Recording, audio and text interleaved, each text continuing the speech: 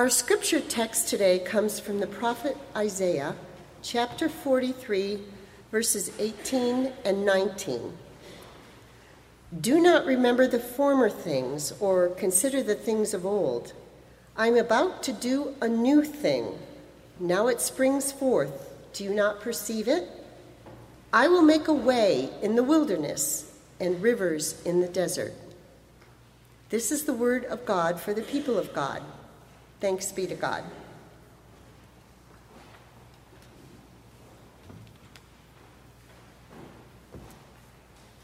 Please be in the spirit of prayer with me for a moment.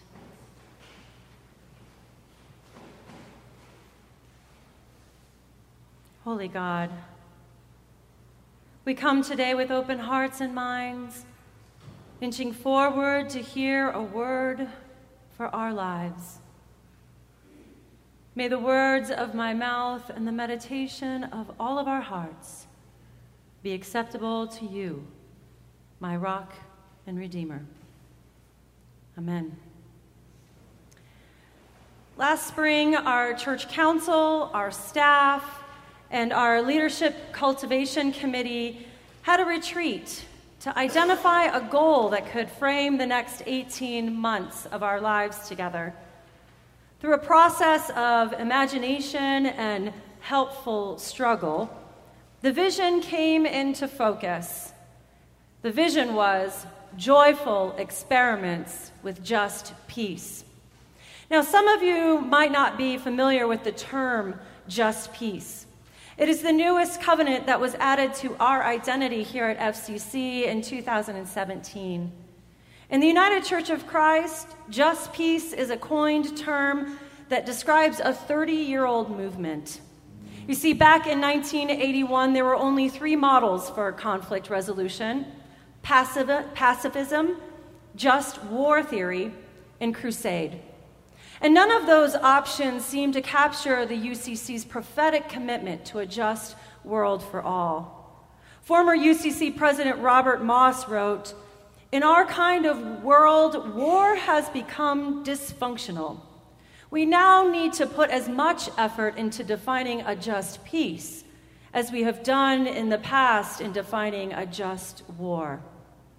And that's what the UCC did. They defined just peace as the call to alleviate systemic injustice of all kinds using nonviolence, grounded in the hope that peace is possible. Peace is possible. This is either a foolish or a faithful thing to proclaim, especially at a time when the Vietnam War was a recent memory, the Cold War was nearing its peak, and the nuclear arms race was recognized as an existential threat to all of creation. Yet the UCC had the audacity to conduct this joyful experiment with just peace. The UCC affirmed a bold new model for addressing issues of violence in our world. I believe we are called to no less today. At FCC, we will carry this audacity into the future as we have in the past. It was no small feat for our church in a conservative military town to take on just peace. Our commitments to nonviolence and justice will only deepen the work that this church has already been doing. But first, it is recommended to spend some intentional time with just peace before implementing it. In this process of discernment, joyful experiments will be the mechanism to help us sink this just peace into the DNA of who we are as church. Through curious observation and questions, we will take measured risks, playfully test ideas, look at the results, and make honest conclusions. We will wonder what just peace looks like in our homes, in our world, and yes, in our congregational meetings too. Most likely, we will need some new tools. Tools like nonviolent communication and the transformative personal work of the Enneagram, so that we can engage one another in compassionate ways. By next summer, just peace will feel like an isness, a way of life together. We will be able to articulate our Just Peace identity with ease and begin to engage in Just Peace practices that are life-affirming. Now, I don't want to sugarcoat this whole thing. Matter of fact, joyful experiments with Just Peace should come with a warning label and safety goggles for everyone. Change is coming. And let's be honest, not many of us like change. Mixing things up gives us uncomfortable feelings of uncertainty, anxiety, and loss. But our leadership is committed to the idea that failure is a must this year. We will learn that not everything can be perfect, but everything can be better. And the good news is that these temporal experiments will help us practice our Just Peace tools in the safety of this laboratory of church. Every challenge, whether it's real or experimental, is an opportunity for our own personal and collective growth.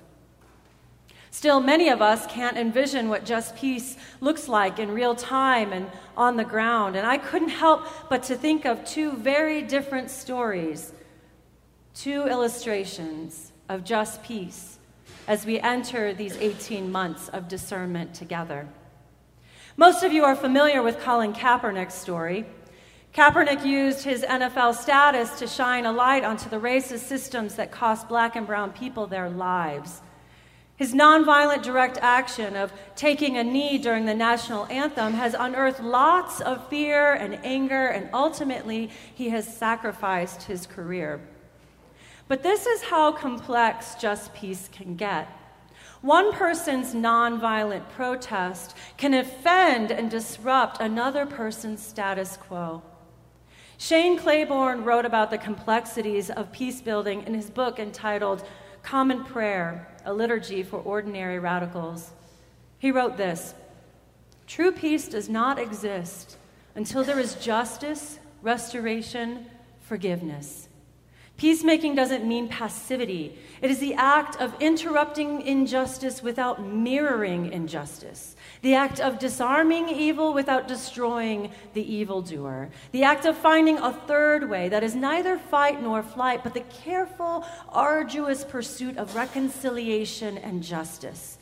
It is about a revolution of a love that is big enough to set both the oppressed and the oppressor free."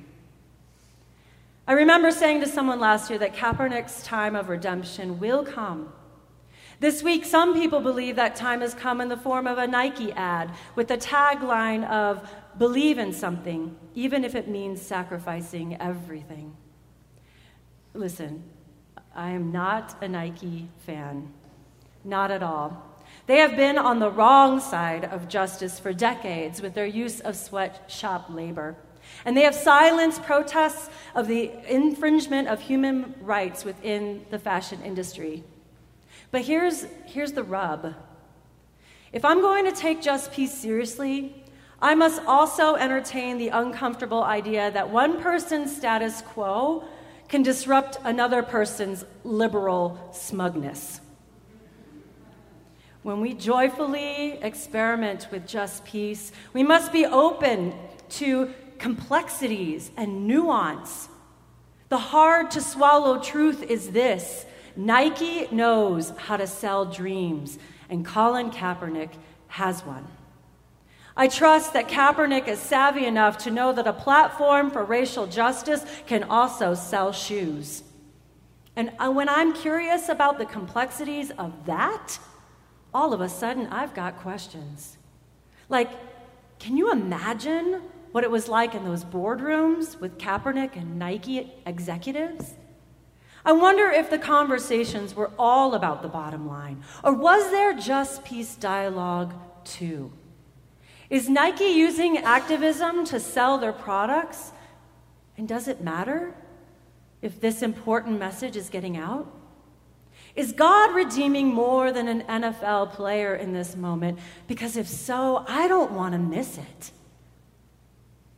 The other story I thought about this week might be less familiar. As a young woman, Traudl Jung wanted to be a dancer, so she moved to Berlin. While she was there, she entered a typing competition and was chosen as Adolf Hitler's personal secretary. From December 1942 until April 30th, 1945, when she heard the gunshots of Hitler's suicide in his Berlin bunker, Traudl conversed every day with one of the worst psychopaths in human history. Later, she was racked by guilt for her collusion in the Nazi atrocities and for enjoying the company of the greatest criminal to have ever lived. I deliberately ignored all the warning voices inside me, she said in an interview. The tragedy of Traudl Jung was not just her complicity. The tragedy was also that for 57 years, she was trapped by her past, full of self-recrimination. We can only imagine her struggle to sense any forgiveness from God, from her fellow citizens, or from the families of 6 million Jews who were slaughtered in the Holocaust. Fixated on her past, she suffered from severe depression, which effectively foreclosed her present and her future. The prophet Isaiah offers us something that Traudl could not receive. Do not remember the former things, or consider the things of old. I am about to do a new thing. Each one of us has a past that shapes who we are, for good and for ill. Many of us can't let go of the painful memories that chain us to regrets and sins and foolish choices, betrayals, resentments, and roads not taken. When we joyfully experiment with empathy and tenderness for the human condition, we must include ourselves in that as well. Here is where we turn just peace inward. With all of the genuine honesty that we can muster, we can name our past for what it is. Take a knee for our deepest childhood wounds, stand in solidarity with what we need, and have the audacity to believe that inner peace is possible too. And with that same dose of curiosity for complexity, we ask questions. What are the facts of my past? How do I feel about it now? What are my unmet needs? And what requests can I make so that healing can take place? The sly punchline of the Isaiah text is that the new thing that Yahweh does is in fact Yahweh's old thing. When we practice just peace with ourselves, we clear the path for what God can do.